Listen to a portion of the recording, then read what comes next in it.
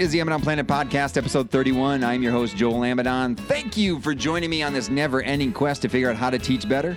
Today on the podcast, we are talking technology. Specifically, we are going to talk about the book, The TechWise Family, Everyday Steps for Putting Technology in Its Place by Andy Crouch. This has been a book that's been sitting on my bedside table for, I want to say like maybe a year now.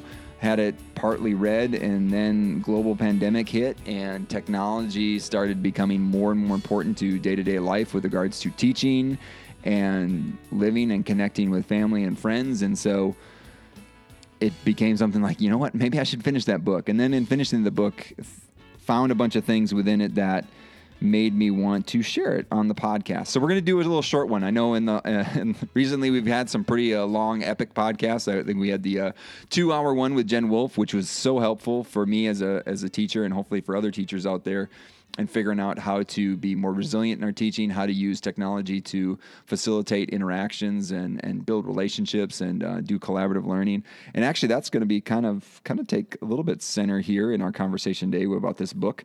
But again, we're trying to be a quick hitter. It's just going to be a solo pod with me. Just so thankful for all of you out there who are listening to the podcast. We've had more downloads than ever. Thankful for all the support that people are giving, the good feedback I'm getting through emails and texts, and then also just those of you out there that are rating and reviewing. Every time you do that, that makes the podcast a little bit more present to those out there that are seeking to find similar content. So if you haven't yet, head into your wherever you get podcasts and either follow or subscribe, whatever you do, so that when new episodes come out, they'll come straight to you. One, that gets it to you, but two, that also, again, makes it more present to others that are looking for similar content. And then the rating and reviewing, again, same thing, is that just makes it more present to others. So thank you for all that. We're going to dive into this book. And again, a little bit of a quick hitter, but before we do, just a quick disclaimer, in no way will I be able to communicate the whole value of the book. And even if I did, it would be from my perspective. In other words, if you like what you hear, go get the book for yourself. Links to purchase the book can be found at amidonplanet.com/episode 31, or seek it out wherever you buy high quality books like this one. And I'm pretty sure I got this book at Square Books. And so in this day and age, we should support our local businesses. And if you got a local bookseller who's as good as Square Books here in Oxford, Mississippi, I would go support them. And even if they don't have it on their shelves, go ask. They could probably order it for you. So, all right, let's dive in. Again, The TechWise Family, Everyday Steps for Putting Technology in Its Proper Place by Andy Crouch. And this book has a spiritual foundation, and he's talking about how to put family and faith at the center of life, and thinking about what's technology's role in all of that. So that is like the foundation of this book, and we'll talk more about that later in one thing that you'll see. We'll discuss a little bit later. But just know that is the intention. But still, there is lessons to be learned in here in thinking about how does Andy Crouch, who's someone who kind of does a lot with technology, think about it in its role within the family, and how the intention that he and his family put into thinking about where does technology fit into their life, and how do they use it to not just interact with the world, but actually enhance their interactions with each other. Okay, and so that's going to come out as we dive in. But there's some general principles that they've outlined in the book, and we'll go through those in just a second, that like these commitments that he's put out there. But also he's got a lot of research that's been put in through infographics throughout the book, which is, for a tiny book, there's a lot of information, a lot of stuff from survey data that they've got from the Barna Institute. Anyway, so it's all in there, and again, I think there's some good gems in here for thinking about how do we teach better, because that's the purpose of this podcast, to lead people to love others through teaching and to figure out how to teach better. And so we're going to use some of these learnings that are designed for family, but we'll think about how do we be the tech-wise teacher, okay?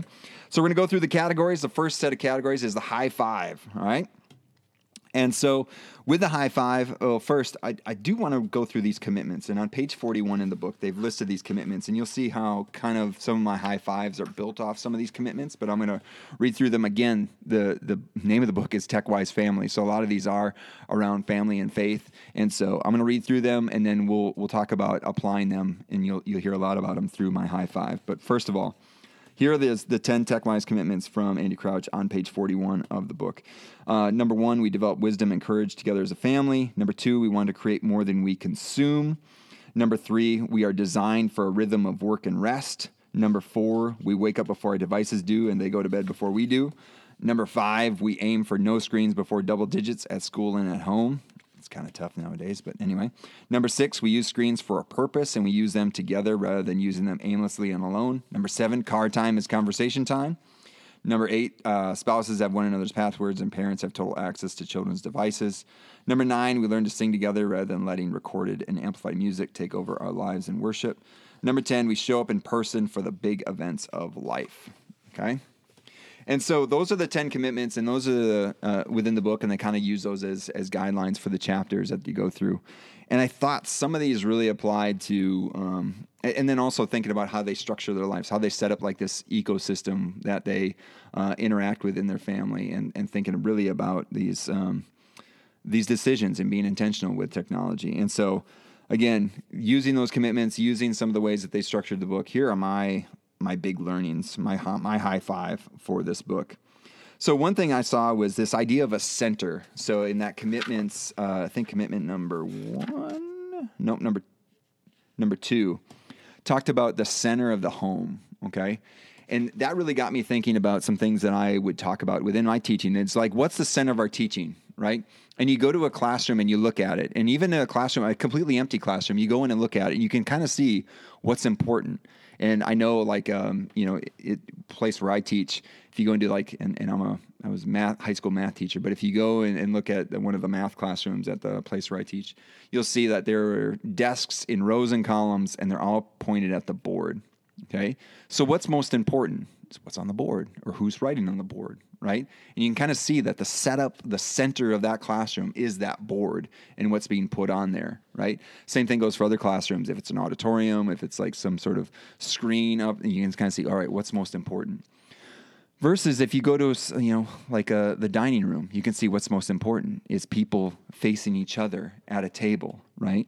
And so what is the center? And you think about what's the center of our homes, and you can think a lot of people, the center of their homes is a television in the middle of the home, right? Versus, they would make connections to the olden days. It would be the fireplace or the hearth or something like that, and chairs would be positioned together so you're actually facing each other. And so it's like the most important thing is that facing each other, the relationships within there. So you can kind of see in that space what is most important.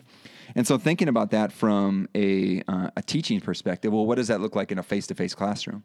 How do we position tables so that people are facing together? Yes, they can still see a board, but the students are facing each other and not facing the front, right?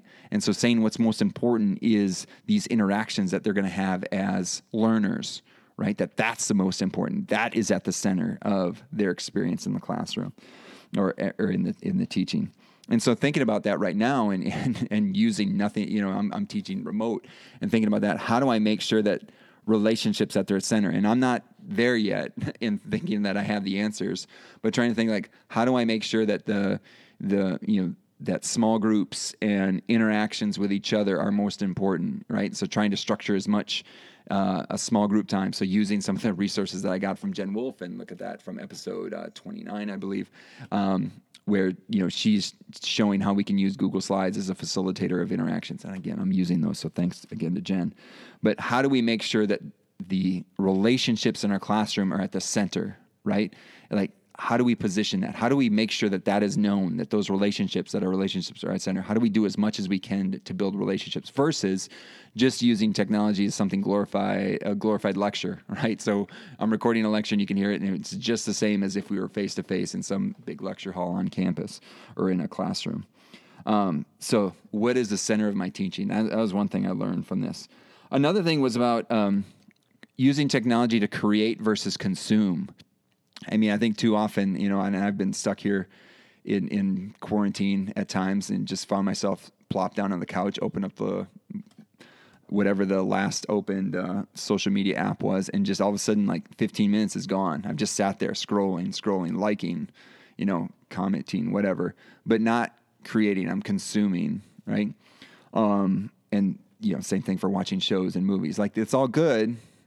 There's some good stuff that's out there to consume and trying to be educated and stuff like that.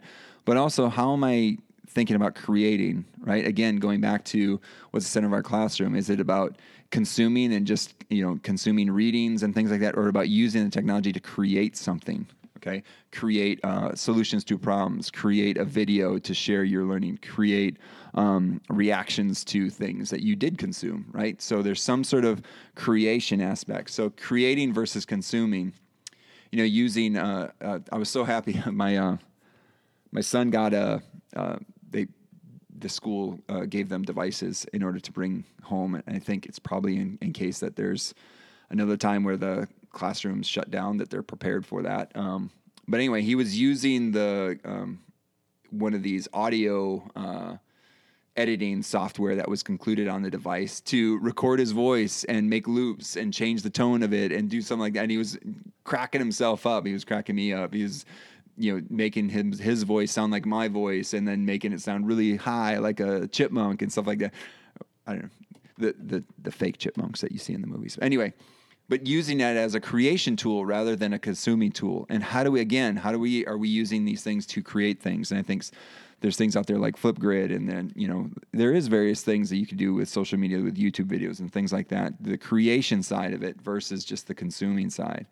And how do we at least put that in balance? And so thinking about that from a side that we want to create versus just consume. Another thing learning is taking the reins of technology and being intentional. A lot of the things that, some of the commitments in here, they're being very intentional with technology and thinking like, when does it have a place in the home? When are we going to let it be on? When are we going to turn it off? When are we going to allow our children to access it? And they said no technology before double digits. Well, can't really avoid that now, but with some of our schooling situations. But you can be intentional outside of those schooling places and thinking about how are they going to do homework? Do they have to do it on a screen, or can they print something off so they can do it by hand? Vice versa, and things like that. So thinking about how are we going to take the reins of our technology, and thinking like, when I hear ringtones going off, or I see notifications on a screen or something like that, like that's a how can I say that is a choice that I've made to get that notification? So, one of the things I'll talk about with my students is when we show up and be good to my class, and that's like kind of a mantra, show up and be good.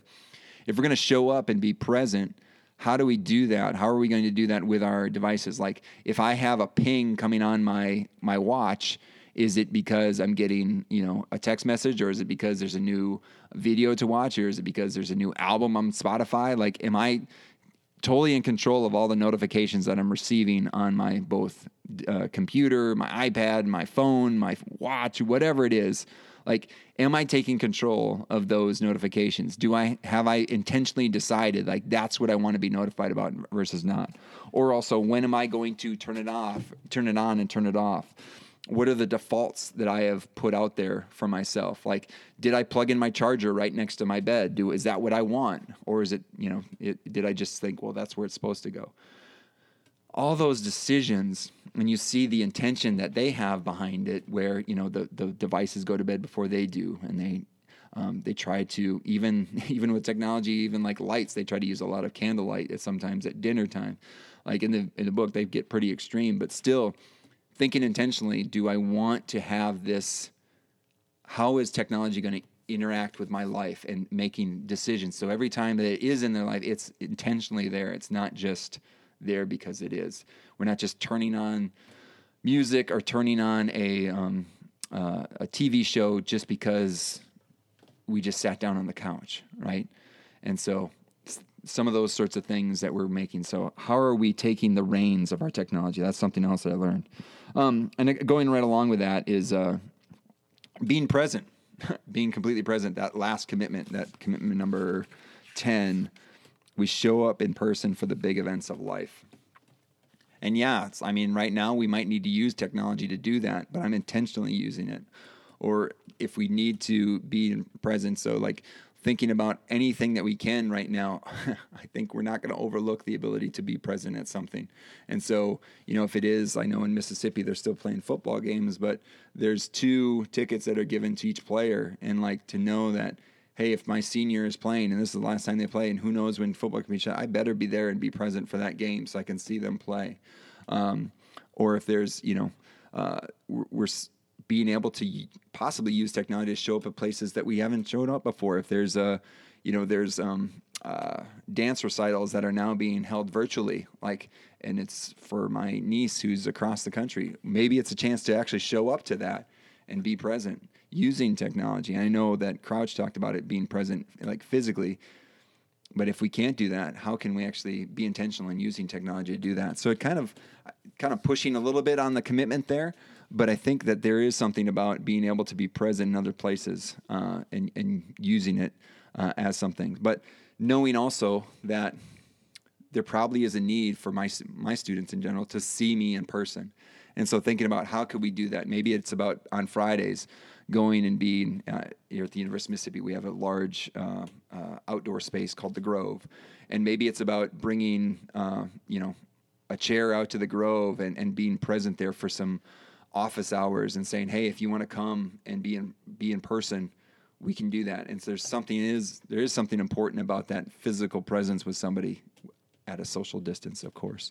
But thinking about how do we take advantage of the spaces that we can be in at this point in time, where we're at in the country with regards to the global pandemic and different regulations that are happening. How can we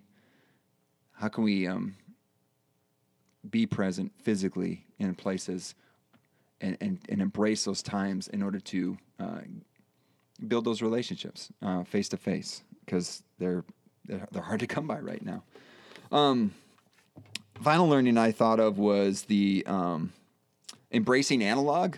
I'm finding that I'm really enjoying some things that I know I used to try to do all electronically. I thought it was better to do it electronically, and don't just automatically think that electronic is better. So embracing analog where you can. So I'm looking at my shelf in this office closet space that I've built since the pandemic, and I look at all these books on my shelf, and I'm like, I really enjoy physical books. I enjoy writing in books. The book that I'm reviewing right now, I've written in and things like that. I enjoy that. It's a way I process a book, is doing that. And so embracing analog where you can. I have a planner. I have a physical planner that it's basically a blank notebook, and I do the bullet journal method. And I talk about that in one of the podcast episodes, talking about getting things done while social distancing. I believe that's the name of the podcast. We'll link to it in the show notes. Anyway, but I do a bullet journal, and the bullet journal is a plain notebook that I have found it's the one thing I can stick to of all the different technologies and things, because they're not sitting out in front of me. And whenever I open up a device, I get distracted by a document that's open or the email that's open or whatever. Like this, it's like when I open it, I'm just there. I'm there in my planner, and I'm laying out my goals for the day, for the week, for the year. I've got my budget in there. I got everything in there that I need in order to focus myself. And I know that whatever that first page is, I know that there's not going to be another page that's going to ding or anything, right? I am focused on the page I am at. So if it's my notes right now that I have for this podcast or whatever, that's not going to be distracting. It's going to be what I need at that point in time. I'm making a decision to be on the page that I'm at, and I'm not being distracted by anything else. Same thing goes for, and just another thing that I've gotten into last year is vinyl records. Okay, vinyl records, why don't you just use Spotify? Yes, I do have Spotify. But vinyl records, you're really making a choice about what you're going to listen to. And you want to listen to how an artist has planned out a sequence of songs. And there is something to holding it and knowing that there's this defined amount of space on this piece of vinyl, and that there's only so much space for them to put a song, and that they've made specific choices about what is and what is not on this side of the record and that side of the record. And it's been pretty fascinating. I've loved it. I've loved, it's kind of fun to go digging around antique stores and things and finding things like that. But to know that there is something about analog that's kind of intriguing, and there is something about the physical nature of it, and thinking like, how do we making sure that our kids are having that time too? So how are we using whiteboards, in spaces like that? How are we letting them use paper? And then not just ignoring the technology, but thinking about how can we then use technology to enhance the use of analog, right? And so, one way to use technology for in vinyl records is you could have a Bluetooth record player, right? So you can bring that speaker that's connected to the record player wherever you're at in the house. That's one way. And some people might think, well, you're losing the whole purpose of analog. No, you still get the sequence of still getting the sequence of songs. But also thinking like, my son would rather write on a piece of paper rather than writing or typing on an iPad, right? And so if he can write or type on some piece of scratch paper or a whiteboard, and we can then use technology to take a picture and upload that to whatever his classroom management system is, like, why not allow them to do that? Give people the experiences that they want. Or if they'd rather physically manipulate something, we could take a video in order then to upload it into the classroom management system or whatever it is. How can we use technology to enhance those analog experiences? Because there is something about concrete, specifically thinking about mathematics, like about the concrete movement of things versus sliding things around on a screen, like actually picking up counters or beans or something, like to physically manipulate a math problem versus, again, just writing out in numerals or whatever, or drawing it. There is something there. So how can we use technology to enhance those analog experiences? And so, I don't know, that's one thing I thought about in here. If we're going to use it, we could use it as a creation piece and to enhance analog experiences rather than just strictly being tied to technology. How do we use technology to enhance some of these physical experiences that would make teaching better, make learning better for our students? So those are my high five. And so then we think about what would be, what would I have done differently, or have I done differently having read the book? In this book, specifically thinking about the family side, and we'll tie it into the teaching side. The family side is like trying to do more creation things. And so for me, it's been about like during the pandemic here, it's been about building stuff. So building this office or, making spaces in our backyard a little bit more pleasant, given we, couldn't really go anywhere. Also, started picking up instruments, like got some advice from Alex Crosby and Matthew Mifflin about like, hey, if I want to buy a guitar, what would it be nice given, again, lots of time at home and maybe some extra funds from not going on vacation. Hey, I'd like to pick up a guitar. I always wanted to do that. All right, how do you do that? And so doing that, creation of music and things like that. And then seeing my kids doing that too, because these instruments are lying around, this has been kind of awesome.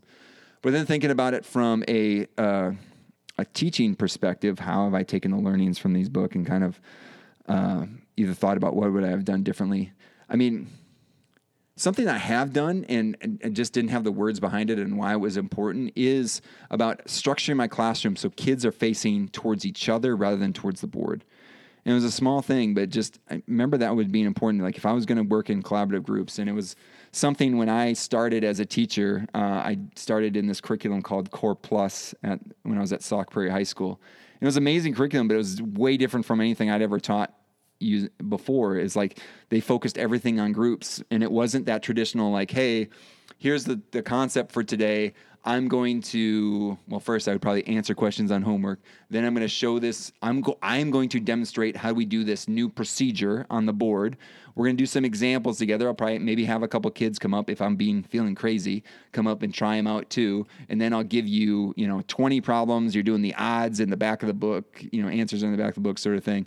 Like that was how I learned math. And that's kind of how I was prepared to teach. And then doing Core Plus, it was all group work where they were given these kind of messy problems without this known solution path. And they had to like figure them out together. And I couldn't just go in and show them how to do it because I'd be stealing the learning from them. And it was like this whole new idea. And what was neat is seeing how teachers around this department who had been implementing this curriculum for a while, they had students facing each other. And then they would, if they were going to look up at the board, they had to like look to the side because they would face them towards each other. And then like so they'd be facing each other, and then if they turned like to the left or to the right, they could then look up at the board. It was just a small thing, but it was like mine. Like, wait a second, I'm not the most important thing in the room, and it was like, and it was like, as soon as you say something like that, it's like, no, you're not the most important. You as a teacher are not the most important. The most important person in the room is the student. Because if you're the way that I was describing teaching before, I could do that on my own in an empty classroom and no one's learning anything. And that could be the same exact thing if the classroom was full. Like no one could be learning anything if it's just me doing it. But the most important person is the student, and whether or not they are learning or understanding or taking up what is being presented either through the text or through their, collaborative group work, whatever, like they are the most important. And so having them face each other and saying like, no, this interaction, you all learning together is the most important.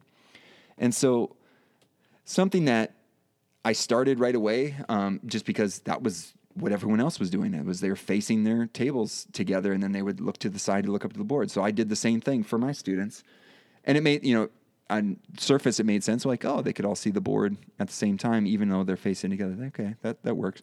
But like, it didn't take until much later to see like there's some serious intention there, and to really think about that way with a lot of things about what is the intention behind things.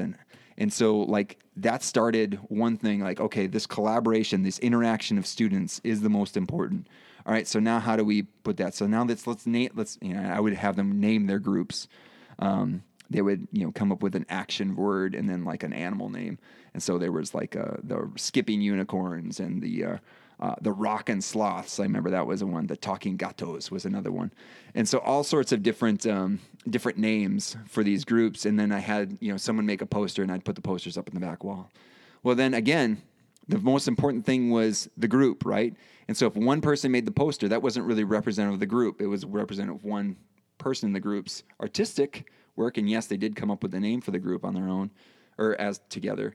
But then thinking, okay, how do we can make this even better? So then I had to make, shields. And so each of them took a section of the shield and decorated it, and we put those together, and that would be representative of the group that we'd put on the back of the room. And so each class period was represented by a number of shields on the back wall of my classroom. And it was one of those things that kept this idea of what was at the center kind of kept going. And now, hearing Andy Crouch kind of talk about that with regards to a family, thinking like, what is at the center? And so really thinking intentionally about this semester and how am I making the relationships and the interactions with student at the center of my teaching. I'm trying. We're doing some different things. We're using base groups on one day of the week where they are interacting with each other as they're going through a problem. I'm teaching elementary math teachers. So it's an elementary math methods classroom. So we're doing some groups around having them experience a problem that I'm teaching to them. So experiencing them as like students. So we're doing that on one day of the week. And so having them do that in breakout rooms and small groups and having them interact with each other using different group roles. And then on Thursday, they're having them teach each other when one person assumes the role of a teacher. So slightly different groups. One person acts as a teacher and they're teaching everyone else in that group, so 4 other students within breakout rooms. And we're trying that, and we're trying to do as much as we can using these 2 different groups on these different days and seeing how we can put those interactions at the center. I don't know if I'm succeeding yet. We'll figure it out. We're only 2 weeks in, but that's, I think, something that has come back, and then like Andy Crouch gave me some words to think about how do I go about doing that, but then seeing that had some roots in my teaching a while ago and still wanting to reinforce it. And he's given me the motivation and kind of the verbiage behind it in order to keep going with it. All right. What would be the major critique of this book? I guess one thing that I would put out there is like, yes, there is a lot on, putting faith and family at the center of your relationship with technology, like rather than putting technology at the center, how do we put faith and family?